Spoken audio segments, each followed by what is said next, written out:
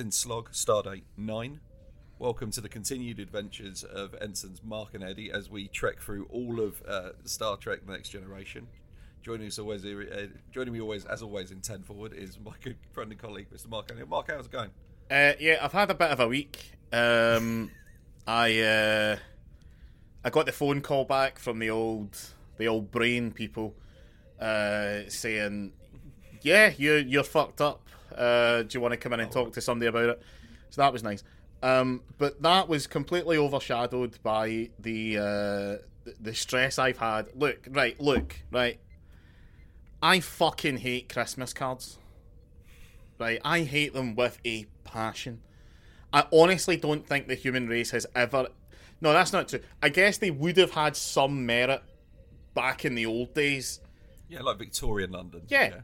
When you were like, is my auntie still alive? And you get a letter every year and you're like, alright, she's cracking on. This just resets the clock. So, but the thing is, obviously, postage back then, like, when you post something, it takes 3 months to go, like, down the street, right? So you're like, okay, so and then you go to the whiteboard and you're like, right, we can track that they were alive, that family were alive, at least in, like, late September, right? Okay, that's good. So now, and come next December, we'll know. And I guess the point was people used to put activities and things and being like, here's what the family were up to. That's nice, right? There's a bit of effort in that. Modern day Christmas cards. Dear Mark, Merry Christmas, Auntie Anna. Right? Wait, what? I don't, like, you're not, that's not, there's no feeling in that. Like, you've done that out of a sense of obligation. I'm not going to send you one back. Sending a Christmas card, I feel, is basically asking somebody else to deal with your litter. Yes, exactly. And so I have a lot of anxiety surrounding Christmas cards, like in different genres of anxiety, because when you get it, what is the acceptable amount of time before it goes straight in the recycling bin? Because it's got to go there anyway, right? Because you've put no effort into this. You've bought a box of 400 cards, and I am simply on the list of people to be distributed to. This means nothing more to me than the free paper the little boy back in 2005 used to deliver to my door before the internet was a thing, right? You've not put any thought into this. If you actually had put any thought into it, like I fucking have asked you over the last couple of years, get £2 and donate it to my favourite charity. That's like an actual thoughtful thing, right? But a Christmas... Because... And what do you want me to fucking do with it? Like, it's not like you don't see me open this, you don't see me display it anywhere. Am I supposed to look at like a collection of twee fucking Victorian Christmas scenes on the front and just be like, well, good, I feel loved? No. A pile of shit. The thing about for me is, it's the thing of like, oh, I wanted to show you that I cared about you at Christmas. Oh, so you got me a present? No, not that much. Yeah. I thought about you briefly enough to write your name on a thing and then sent it out with 1,000 other thoughts. Here is the least I could socially do. Yeah, that's what I'm saying, right? I do think Christmas cards did used to have merit, but in today's modern era, to me it's kind of like a social thing. Like, I personally believe, because I don't like... I mean, they're not going to listen to this, right? Because they're not going to fucking decide that they have interest in my hobbies now at 33. I don't like hanging out with my extended family, right? I'm sure they're fine, but their values and the way that they operate and their opinions on things are just garbage. So I don't have any time. Like, I'm just like, look, we've done this. Like, for the first 32 years of my life, or however long. I'm sure it is nice to see you, Carol. But do you really have anything to say that isn't just, if they're only 15% of the population, why are they in more than 15% of adverts? Like, why the fuck do I need to sit here and listen to this? Like, don't. But someone said it on Reddit. They said, like, a family gathering is just a deadline for you to pretend to be your most interesting self to impress people that you don't really give that much of a fuck about and you wouldn't choose to be around. Which is like, so... Yeah. So, sorry, Kenny, if you're fucking listening to this. But I don't.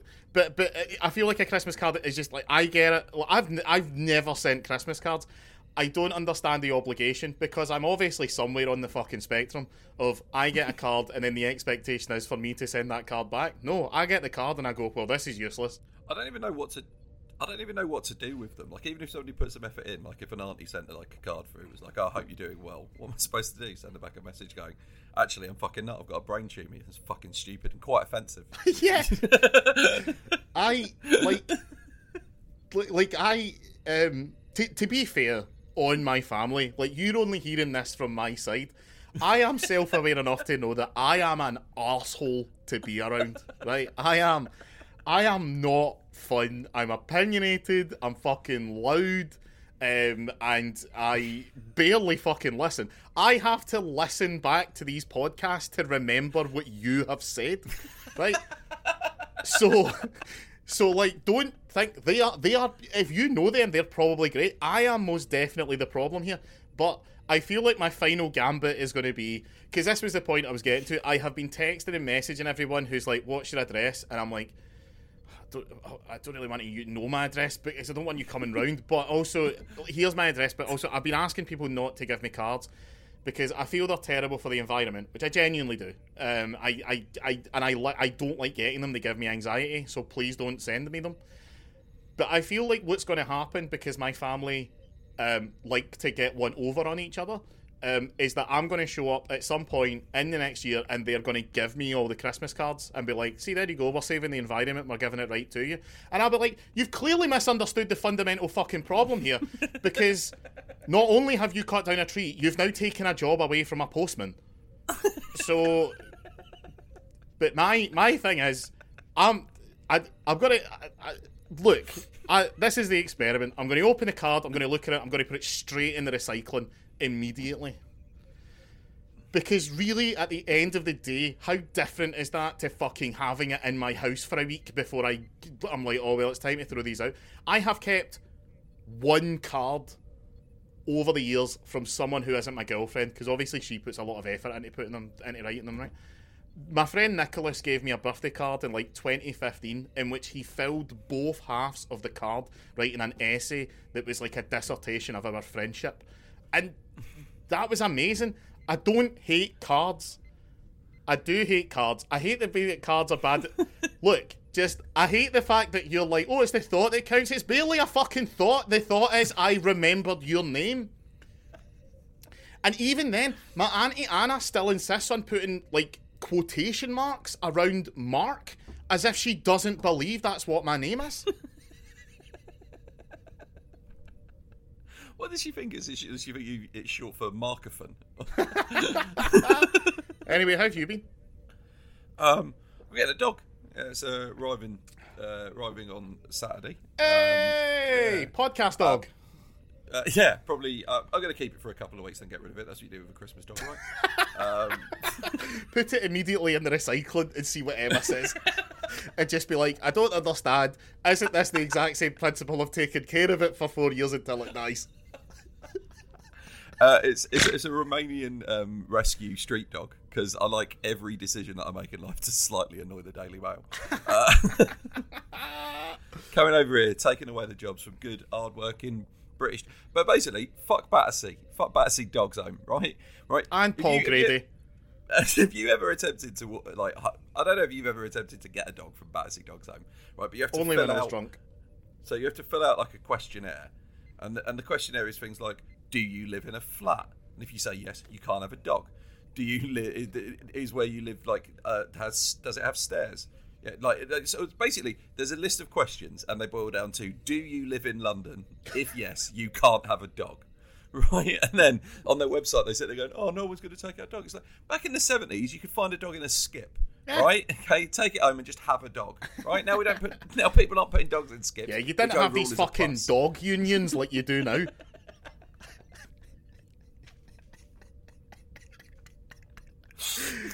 Fucking they dog work for their PC money. Gone mad, mate. Back in the day, a dog could use a ladder without wearing a hard hat.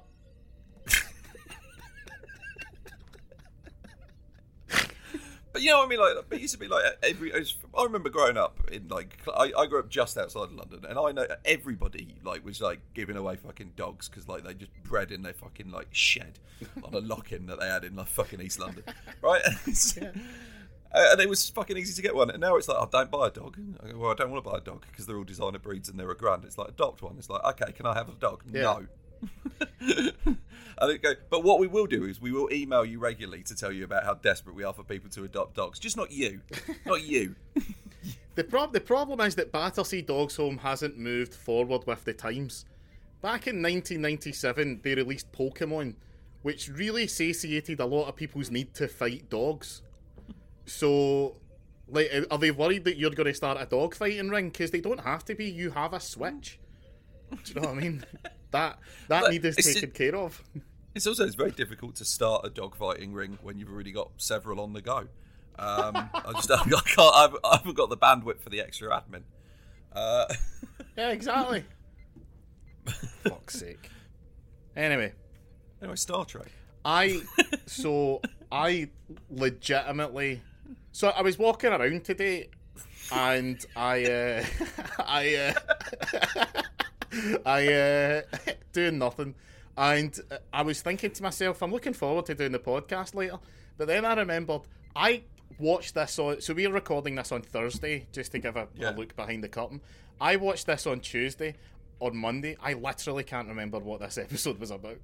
Yeah, I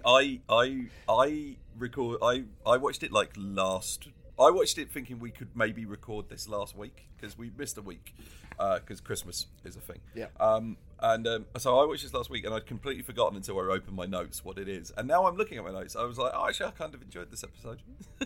The plot of this episode is Q tries to tempt Riker to join the Q Collective by giving him Q powers and seeing how that goes. That's right. And that's. I will say this episode starts really strongly because it does two things straight away, which is one, they tell us that Troy's not there. And two, Mark, I know, like, I'm going to bring something up because I know you said you can't remember this episode at all. Do you remember the wallpaper that the Enterprise has? Like, because the opening of this episode is like down in like the bit where everyone lives, and it's like the first time we've been there, and the entire place has like the most 80s jazzy wallpaper I've ever seen. It's like scribble stripes. No, I don't remember this. It looks like the side of those cups that you used to get. Yeah. Yeah, it's like that. That's my main takeaways from the episode. The Enterprise needs better interior design. My main takeaway from the episode was I did distinctly remember that Troy wasn't there and they made a point of it. And Laura out loud said, "Oh no, what will they do without Troy?"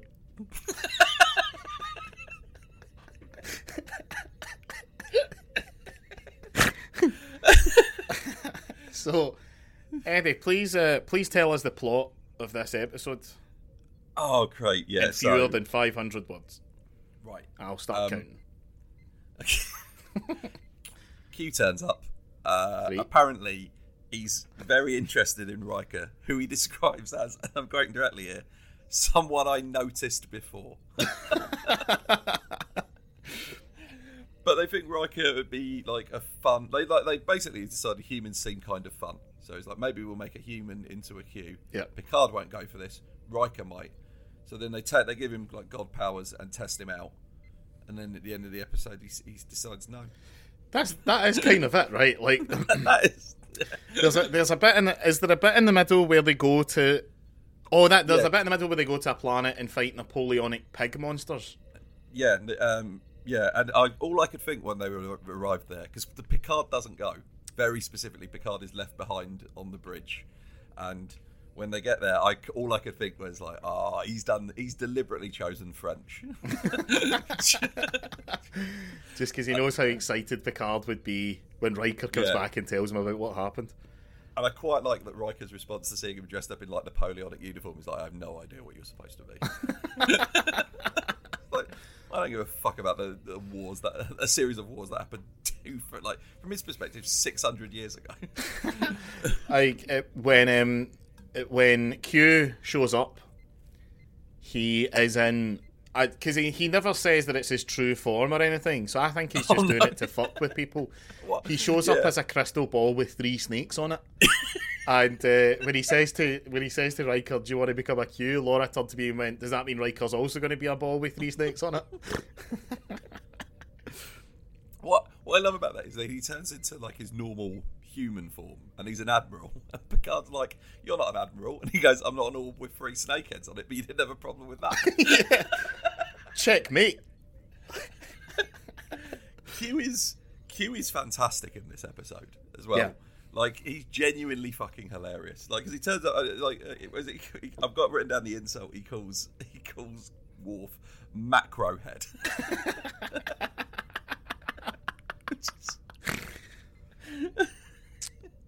Worf. Speaking of Worf, Worf gets a real go of it this episode. I wrote down in my notes some excellent acrobatics from Worf right at the start, because he jumps over the sort of the second layer of the bridge. He sort of hops over that. That was quite exciting. Yeah. And then I also at one point have written down, this is how good I am at note taking. I wrote down the words "some real sass" from Worf there, but I can't remember what it was in reference to. I think I know what this is, because there's a point where they're on the planet and Q gives them all drinks. Well, he gives Riker a drink, and then Riker goes, "Well, what about the crew?"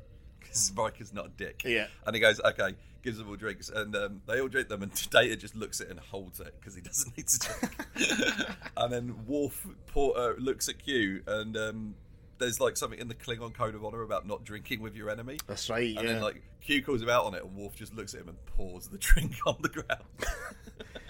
So, I feel like we should talk about this planet, right? So Q comes on board. He says, "I'm going to go and test Riker." Yeah. And they go down to like your standard season 1 Next Generation planet, which is California with the sky tinted green. And here's 2 questions. A series of rocky outcrops and one single background sky. Yeah. Because I got a secret suspicion they're like, "Oh, we don't know if it's a real planet or if Q just made it." And I think Q made it, but also couldn't be bothered. I think you're right. I think it's just standard planet template 4. So when he right, so obviously the whole bridge crew goes, and then Picard's left alone on the Enterprise. Yeah. Is the whole crew on that planet? Because Q obviously told everyone on the bridge that this was happening, Yeah. and then took them all away. Is there an ensign down in the lower decks just having a shower that's now just appeared naked on a planet with no explanation? Oh no, some Napoleonic pigmen. I don't know about that, but my bigger and more important question for you, Mark, is how long do you have to be alone on the bridge of the Enterprise before you have a wank in the captain's chair? I mean, I feel like you're asking that quite flippantly, but I'm going to answer it quite seriously. I have a lot of respect for the rank of captain, and I would only have a wank in the captain's seat if I was the captain. Right, okay, so what we're saying is between them all going away and us coming back to the Enterprise... Four wanks. Oh, okay, so you also spotted in this, right? Something really fun about watching Next Generation on Netflix is it's the digitally remastered HD ones. Yeah. So you can pick up a lot of like details in the set that aren't supposed to be there, that you're not supposed to know. The chairs, the captain's chair's arms are wood. Yep. I don't know why that just made me laugh. Like, is that like a custom option that Picard gets to choose? Because we do have the same bridge set for the entire series, right? It isn't until the movies that they change the bridge set. Yeah, I think so. Because they make it more Voyager-like in the movies. What do you like the Next Generation bridge? I do. I think the problem with any issues I have with the Next Generation ship design are not issues with the design. It's issues with the flat sitcom lighting. Yeah. I agree. If it was lit slightly better, I think it would look cooler. Banging. But equally would be a less functional workplace. Yeah, no, yeah. That is one thing they do get right on Voyager. The bridge looks exciting. I actually genuinely think my favourite bridge, because I do like the Next Generation bridge, but it feels kind of it feels a bit Rolls Royce. Now, obviously, the Enterprise D is the Rolls Royce of starships, right? But Yeah. there's something about the original series bridge that's really kitsch and camp, and like, if I had a bridge, that's what I want it to be. I love that big dumb chair. I love the buttons that don't have you would have to know what all of those buttons do. Like, you can't. There's not a single label No. on anything. And there's like a screen that's just like a kaleidoscope. What the fuck is that measuring? Yeah. Like, give me all of that. That's my dream. And I do like the, like, if I'm captain, I don't want someone sitting next to me. No, I want to be in the center of the room, elevated above everyone else. I mean, when you consider it, like, the front of the ship, it's not like the captain actually needs to, like, look out and be like, oh, look, avoid that asteroid. Like, it's like it's That's essentially Chekhov's job. It's like an office. Yeah. It's like, because they don't have a bridge in Deep Space Nine. Because Deep Space Nine's bridge is literally like, it's an office. A door opens, he walks out and goes, "What's going on?" Nothing. We're a space station. Sorry, I should correct myself. That's Sulu's job. Yeah. Just for the people who are really angry that I said it's Chekhov's job. But then it might have been Chekhov's job, and I've angered those people further. Who knows? Sorry, go on. No, Deep Space Nine, it's just an office, yeah. Yeah. It was. Yeah, it's either Sulu and or Chekhov's job. Yeah. Yeah. Yeah, no, I like the Enterprise. I like the TNG one. I like it. I think in the movies it's a bit better, but I've got no major problems with the next gen bridge. I like the helm that you can push away to stand up normally. Oh yeah. And the next guy sits down and pulls it. I like that. It looks luxurious. Like, that captain's chair looks far comfier than the one that Kirk sat in. Yeah, but that's because Kirk was never in his chair. Like, Kirk's view was like, if I'd been sat down for an hour, that's an hour I wasn't fucking. So they're all on the planet, and Riker and the team, they meet up with Q, who's sitting there in a Napoleonic uniform, and he's like, well, he says, so Riker says, "What is this?" And Q says, "I plucked this from the imagination of your own Captain Picard." And I'm like, is this a game that Picard just plays on his own? Like, where does he pretend to be Napoleon? Picard's natural memory of the Napoleonic Wars, he's just replaced all British soldiers with pigmen. Yeah. Because that's what he thinks of the British people, Mark. He's a space racist, a spacist. I hope that planet isn't just something that Q threw together. I hope that's what Picard thinks France actually is.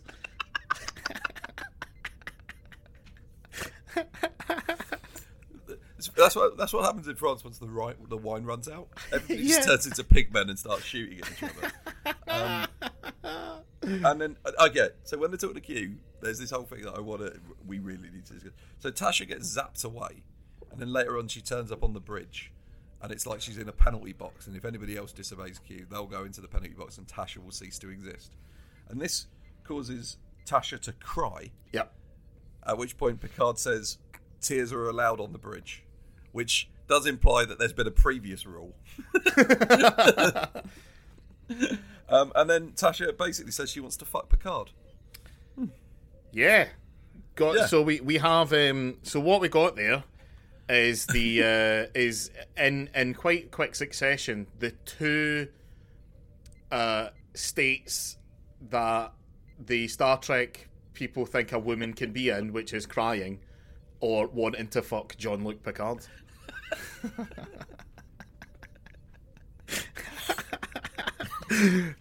I didn't remember Tasha Yar being as rampagingly horny as she has been throughout this entire series. Like, no. It's like everybody on the has got like in the office where they're writing this, they've got everyone's character on a wall with like a couple of bullet points, and under Tasha they've just gone horny, blonde, question mark. I am. Look, when one of us gets famous, there's a lot of reasons that we're going to have to purge this fucking podcast from the internet, right? But I wonder is it actually, because obviously we've been making fun of it because it's like, oh, Tasha has a trauma, therefore it must be rape, because that's what men understand women to find traumatic. Is it actually, in a way, you know the way that, like, Grant Morrison writes the Joker not as being insane, but in fact as having some rare kind of super sanity where he understands what's going on, and that's what makes him crazy. I like to think, Grant Morrison, I apologise. But I wonder if Tasha is, like, actually kind of super woke, where it's like, you know what? You can get raped by several gangs, and you don't then have to live the rest of your life never being horny. You can be as horny as you want. You will not be judged. Yeah, it could be that. It could very much be that. But Jesus, it's a lot, Mark. There's like, we're 9 episodes in, and she's been horny in 3 of them. and in 4 of them, she's brought up the rape gangs. Yep. It's incredible that she didn't bring it up in this episode after hearing the word penalty box, which is what she was described as by the gang. What?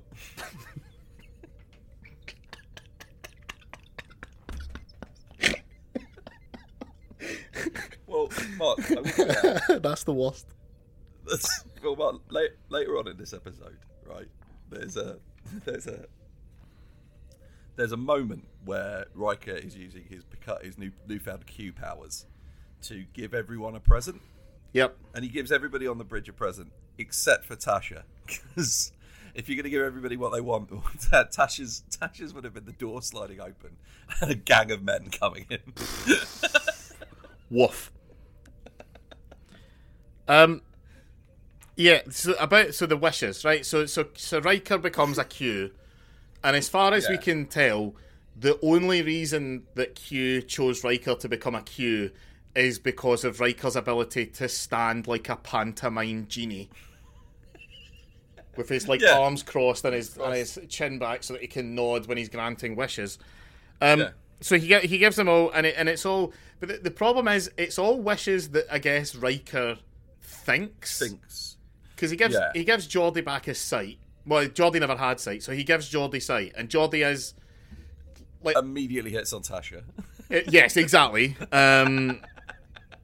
As is his wont. Well, she's crying, so he's able to see, and he kind of looks and he sees space, and he's all taken aback. But like Geordi just sees that. I know obviously he's had elements like in his past of saying, I wish that I could see the way that everyone else does, but he kind of objectively has better. It's a bit like Daredevil. Like he kind of has a better sense of what's going on. So I actually wrote down, would Geordi be as good an engineer without his visor? Well, the thing is, like we know that the fucking visor causes him to have constant headaches. Yeah. So instead of just giving him sight, you could just get rid of the headaches. Yeah. and then you have all of his like super sight, where he can like see micro cracks and shit. Like in like, yeah, I think you're right. I think his gift has ruined Geordie's life. He makes Wesley 10 years older, or to put it another way, 10 years closer to death. He steals 10 years of Wesley's life. See, I had a much different reaction to that, right? Which is that he turns Wesley into what we can all agree is a very, very sexy 27-year-old man. And and Riker says to Wesley, I'm granting you your favourite wish, right? That's those exact words. And he also says that Wesley, your favourite wish that you told me about during our long talks, which is... So at some point, Wesley has disclosed to Riker that his wish is to become a sexy adult. No, you see, I think there's been a misunderstanding. And what Wesley thought he was doing was coming out to the only adult he could trust. And in doing so, was describing his ideal partner And Riker was only like paying half attention because he's only actually talking to Wesley because Picard told him to. So he's like describing this bloke. He goes, "Why is he describing this bloke to me? Must be what he hopes he's like when he grows up." Do you know the only thing I think that would have been better if he then turned around to Dr. Crusher and went, "And now I will grant your wish." He nods his head and then Wesley disappears. Not only disappears, nobody can remember he ever existed. Yeah.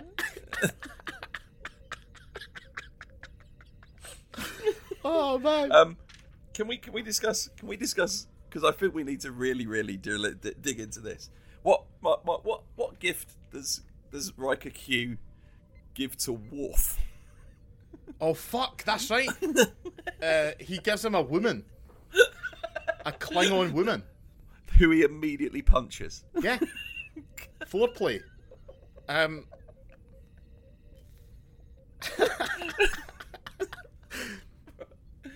Right. So he's conjured this he's conjured this woman into existence. Yeah. She didn't exist prior to this. So Worf's decision that he doesn't want this is a death sentence for this being. Yeah. Also, you can't give women as presents. Not anymore. Political credit's gone mad. Dogs need to wear hard hats. It's not allowed. And yeah, because we've already had Worf's admission that he can't be with a human woman because he will literally burst her. So I can't really remember. What is his reason for not wanting it? Her? Not it. Her. I think it's because he just doesn't like the Q and he doesn't want stuff from them. Yeah. But also, because obviously, beauty is in the eye of the beholder, and I'm sure that the model actress that they brought in Klingon Up was like super hot. Do you think that's a sexy Klingon? Like, do you think that there's an element of it that we're not getting, which is that woman is a full 10 out of 10. Like it would be as if Q offered me 2008 Linda Cardellini, and the ability to punch her without no.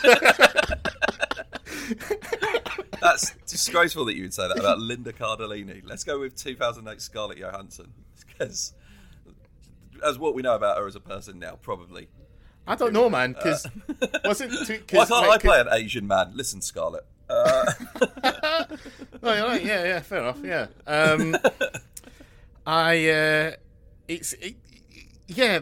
That's right. I mean, but I think. Do you know what? I honestly think Worf would have been happier if Riker had just given him that pig dog thing.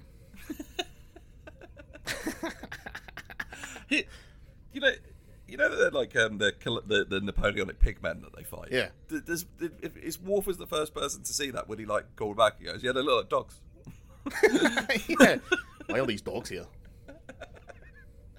As I was saying, by the way, so the brain people phoned me today, and were just like, we were talking through like what I need to go through before I can get counselling. Because in Glasgow they have a really good system where from your council tax you can access like 4 sessions of therapy, but they have to go through like a checklist of things first. And one of the things was like, do you have anxiety? And I'm like, yeah, I've got basically full-time anxiety all the time. It's yeah, great. And she's like, but I had started the conversation by going, I'm going to warn you, I mask all of my problems with jokes. If anything, it is literally my biggest problem.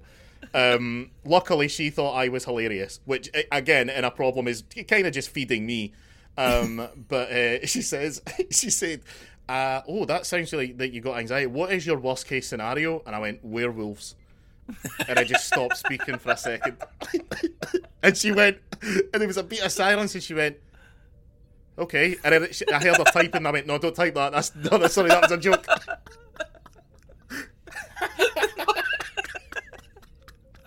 They're not even in the top 5 supernatural threats. You are a fucking maniac. Werewolves are the scariest things. What? Yeah, for one night a month? Ooh, I'll just stay in. You only need to get murdered once, Eddie. Yeah, just stay in on. If I lived in a world where werewolves were real, I'd just stay in on the full moon. Well, yeah, sleep in a cage that night. Yeah, tell that to the guy. So the scariest thing I ever saw in a film, genuinely, is there's a bit in An American Werewolf in London where a guy is waiting on the tube, and he's at like Hemel Hempstead, which I don't even know if it has a tube station, and there's no one else on the platform, and he gets killed by a werewolf. I don't know why, but I saw that movie when I was like far too old to be making core memories of films that have frightened me. I honestly genuinely must have been about 12, 13, 14, and for some reason that image sticks with me to this very day.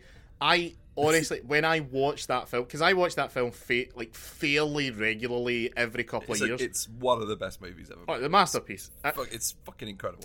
My favourite thing about it is that John Landis will fight to the death that it is not a comedy. He gets genuinely angry about it. He gets John Landis also thinks it's fine to kill children with a helicopter, so fuck his opinion. Yeah, exactly. He gets as angry about that as Larry David does when people describe Seinfeld as a show about nothing. Because it's not. Stop saying that. It's not clever. It's a show about how a comedian gets his material. Well, it's that. It's so obvious from like the structure of the fucking show. Yeah. Thing happens later on that day. Seinfeld tells jokes about thing that happened. Yeah. That's what it's about. It's also about what happens in a world to people who never grow or learn or change. That's what it's about. Yeah. So, it's about nothing, because sometimes they go to a Chinese restaurant. Fuck you, the Friends went to a Chinese restaurant, and do you know what Friends is about? Shite. But so Friends is fine. Anyway, sorry. You're putting werewolves above vampires. Yeah, they're big. Vampires are a constant threat. Like, it's not like it's any time it's night. A fucking vampire can get you. Excuse me, Mr. Contradicting statements there. Vampires are a constant threat so long as it's night. Yeah. It gives you half the time to be safe, mate. But you let your guard down. Say you're watching an eclipse. Wham! They get you. I don't like that. I don't like that they have the senses of dogs. Because I know you gave me some very good news earlier about your dog, but I'm truthfully somewhat ambiguous on dogs. The same way that I'm somewhat ambiguous on children, because I don't have one and never have in the past. I'm sure if I had a dog or a child, I would learn to love it. But but I don't know, man. Big dogs are scary, and they bark, and they run on all fours, and that one used to be a guy. And sometimes I think about, like, what if he's just a real... Because the thing is, you never know what the person who is a werewolf is like. Maybe they are a murderer, right? In which case, fine, crack on. But what if they're a really nice guy, Eddie, that doesn't want to kill people, and unfortunately now they're a werewolf and they have to? Well, in that circumstance, you would assume that person puts themselves in some sort of werewolf cage for, like, full moon, and if they're not doing that, you can assume that they're fine with killing people. Have at them. Yeah, fair enough. Ghosts are the worst one. Like, if ghosts were real and murderous, you're fucked. Oh, yeah. No, I take that. But, yeah, ghosts are infinitely worse than werewolves. But I feel like if I'd been talking to my therapist and she went, what's the worst case scenario? And I said ghosts, it wouldn't have worked as well. No, to be fair, werewolves is a funnier word. It's got more syllables. Yeah, exactly. Ghosts, yeah, but ghosts... Yeah, because werewolves... Did you know, by the way, I learned this because I've been doing a lot of research into movie monsters. Did you know that basically everything that we know about werewolves, every bit of lore, comes from movies in the 1940s? Those legends just didn't exist. Like, even the concept of, like, a werewolf being the main animal... and a human into animal thing. That all just comes from the 40s, from the Wolfman. Yeah. Silver, like full moon. It's like when you find out that, like, zombies didn't exist. Like, zombies were even like the voodoo zombie. Yeah. That doesn't appear in, like, actual literature until, like, 1920. Yeah. Like, and then it's, like, literally the standard, like, brainy one. That's Romero came up with that. It's mental. There's Because vampires only go back to as far as fucking Dracula as well. It's like all of this shit that we assume has been like stories that have been around for years. Yeah. It's all stuff that's been like thought up in like the last 200 years. Yeah. I want to find out what the real stories were. Maybe we got rid of them because they were all shit. There's a great YouTube channel that unfortunately I can't remember the name of. I want to say it's called Lore, but I know it's not because Aaron Menke's thing is called Lore, and they're not connected. Maybe if I remember, I'll to bring it up on next week's episode. But it basically goes into the kind of progenesis of where these legends come from, and it's super interesting. And it's hosted by a doctor of mythology, so you know that it's not just shit that she's pulling out of her arse. Because if there's one thing I like in my YouTube videos, it's credibility. Now, what the fuck were we talking about? Star Trek. That's right, yeah. Worf backhanding a woman across the bridge. Okay, so I would put out, like we've done like the beginning and the end of the episode, but there's like a middle section where Riker has Q powers. Yep. And like there's like they're trying to. They've arrived at like a colony where something's gone wrong, and they're trying to rescue people. And there's a dead kid, and Q Riker could bring the kid back to life. Yep. And Picard basically, and I've got this in my notes. Picard in this episode has a lot in common with my least favourite fictional character of all time, the Shredder. Which is Superman's dad in Man of Steel. Oh, that can fuck right off. With his laissez-faire, oh, don't come and grab me, son. I know I'm near this tornado, and like, there's no way you could run, slightly faster than a normal person, and people wouldn't question it. You could get me back, and it would be fine. If I can't save myself, I don't deserve to be saved. Superman by Anne Rind. Yeah, maybe you should have let the busload of children drown. Did the children have money? Well, they Yeah. have value to society. What were the children going to provide? Like, because obviously he saved the oil workers from the oil rig. That makes sense. Because, from a Randian perspective. Look, it's going to take too much money to train up new oil rig workers for when we need to rebuild that rig. So, Superman, can you please save these people? Because we've had this conversation before. Zack Snyder is an objectivist. Yep. That's his personal philosophy, which is specifically in the world of DC Comics is the same philosophy as Lex Luthor. Yep. A character whose beef with Superman is that he doesn't believe Superman is genuinely good because he doesn't understand the concepts of like empathy, kindness, and caring for others, which makes Zack Snyder literally the worst human being you could possibly have make a Superman movie. My favourite thing is when Zack Snyder tried to make a Lex Luthor and misunderstood so hard that he is in fact Lex Luthor, that he just had to turn him into a fucking weird... Because I don't... We're getting away from the subject here. I don't really think that Mark Zuckerberg would be like our version of Lex Luthor. I think that Zuckerberg is just a weird kind of robot man.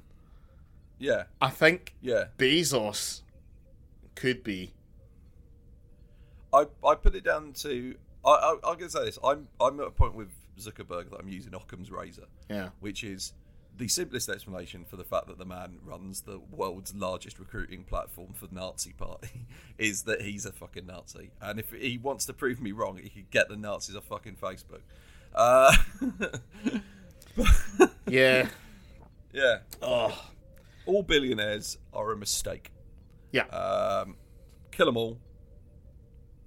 There's nothing to follow up with that. Just kill it. Yeah. Fully agree. So... Anyway, they give Riker a dead kid and say, can you bring this back? And Riker says, no, I can't. But then I assume he has the body sent to his quarters.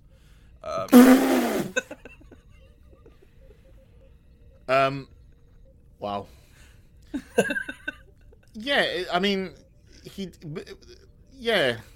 No, yeah. Yeah. He could have taken the 10 years that he gave to Wesley and gave it to that little kid. Yeah. The whole point of this episode is basically, if you have godlike powers, could you not use them? And Riker goes from, having godlike powers, nothing major happens, and he turns into a rampaging arsehole in seconds. Like, it's like Riker has been desperate to be this exact prick his entire life.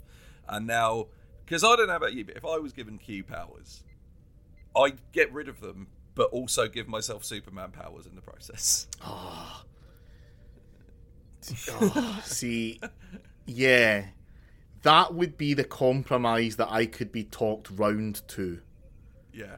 But then I use those powers to do really twatty stuff, like come out and go, well, apparently Boris Johnson has decided the law doesn't apply to him, so the law doesn't apply to Boris Johnson. Feel free to stab him. If I say the police trying to arrest you or stop you, I will stop them. No, I'd go one further. I'd be like, Boris Johnson doesn't think the law applies to him, so now it doesn't, including gravity. I don't know, man. I genuinely, this like keeps me awake at night more than the thought of werewolves. If I was giving ultimate godlike powers, like, could I be trusted to not go in Thanos? I don't know. That's why I hope that I'm never given them. I think I'm quite a nice, quite empathetic person. But given the chance, I will kill most people on the planet. If I was given godlike powers, I think I've thought about this a lot. More than I've very carefully mapped out my exact plan of action for a situation that's very unlikely to ever occur. Yeah. But what I would do is, I would just make sure there was an afterlife. That's good. Yeah, there is a heaven, there is a hell, and my personal afterlife is neither. My personal afterlife is that I get to sit in a chair and watch the people who think they're going to heaven get told they're going to hell. Oh, yeah, that is good. Tell me you don't want a ringside seat to seeing people like Ben Shapiro get to the pearly gates and be told, oh, no, I'm sorry, son. Jacob Rees-Mogg. Yeah. Yeah, no, that is pretty good. Yeah, that's exactly what I would do. I like that. Yeah, that's the new dream. Why do the phasers look like DVD remotes? I don't know. For portable DVD players? How useful is that? You know the muskets that the pigmen have? They fire like pretty decent lasers, right? If I was there and I was like one of the crew, when I got back, I'd be like, I've been thinking about it. Can I have my phaser made to look like a flintlock rifle pistol? I think it'd be neat. There's also a bit where Geordie sees them coming with the muskets, and he's like, those muskets are no match for our firepower. I mean, they're just guns that shoot little balls of metal. And it's like, why the fuck? Look, humans haven't become fucking bulletproof in the last 300 years. They're still going to damage you. Fucking hide. We know that the Starfleet uniform isn't made of anything particularly indestructible, because we've seen a lot of people get fucking destructed. Yeah. While wearing it's very easily freezing. Freezable. I was just going to shoot. We've advanced quite a long way from the musket. I still don't want to get fucking shot with one. Yeah. There's very little difference between a musket and a phaser if one hits you directly between the eyes. Yeah. Correct. That's the slogan for the temporal Division 6 in Star Trek, but just in Latin. There's no difference between a musket and a phaser if it hits you between the eyes.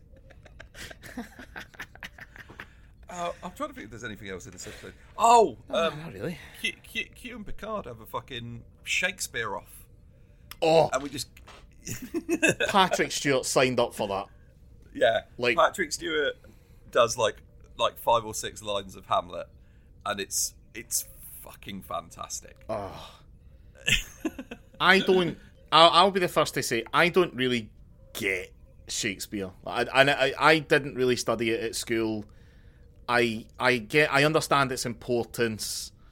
I can't really read it. I don't find it particularly interesting. But on saying that, when it's delivered by someone who knows what they're fucking doing, it is mesmerising. Yeah, I love Shakespeare, but the reason I love Shakespeare is because I go see it at the Globe. Teaching it as like books in school to kids is the equivalent of going, today kids, we're going to learn about Pulp Fiction. So everybody open your script of Pulp Fiction and turn to page. Well, no, it's not. It was meant to be performed by talented fucking people. I would argue that it's more like a teacher describing a Spider-Man comic to a class that they can't see.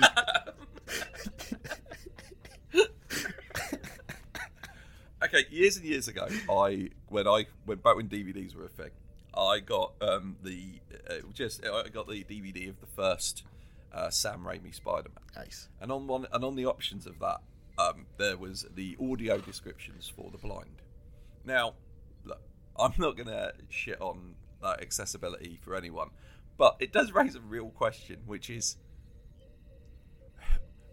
what blind person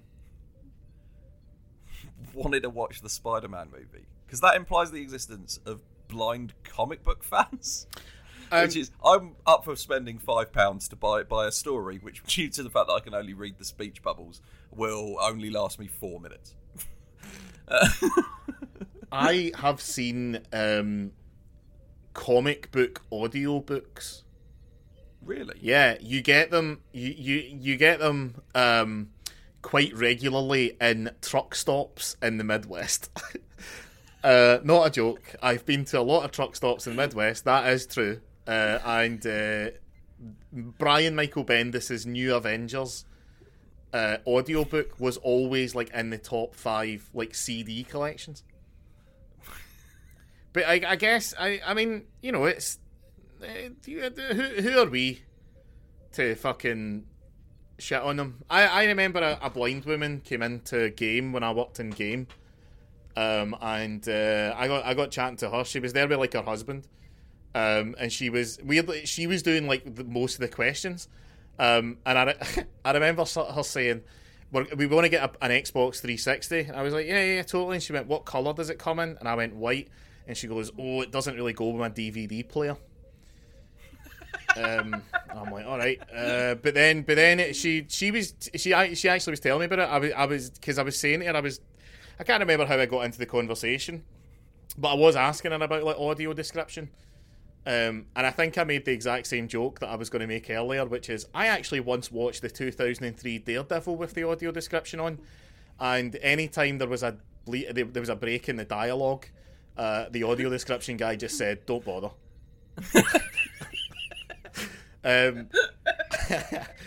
Because I remember Daredevil being the first DVD that really like had like it on the box. I remember saying, "Oh, this is audio described for the blind." It's obviously thematically appropriate. Yeah, I'm guessing he's the blind's favourite superhero, because he's good. Well, that's like saying your favourite superhero is Professor X because you're bald and you have a debilitating disability. Because what a lot of the readers might not know about is that you are completely paralysed from the neck down and float around in a weird yellow armchair. And we've just decided not to bring that up because, you know, why do you need to know that, listener? No, my favourite superhero is the Hulk because Mark Ruffalo has the same brain tumour as me. So yeah, congratulations.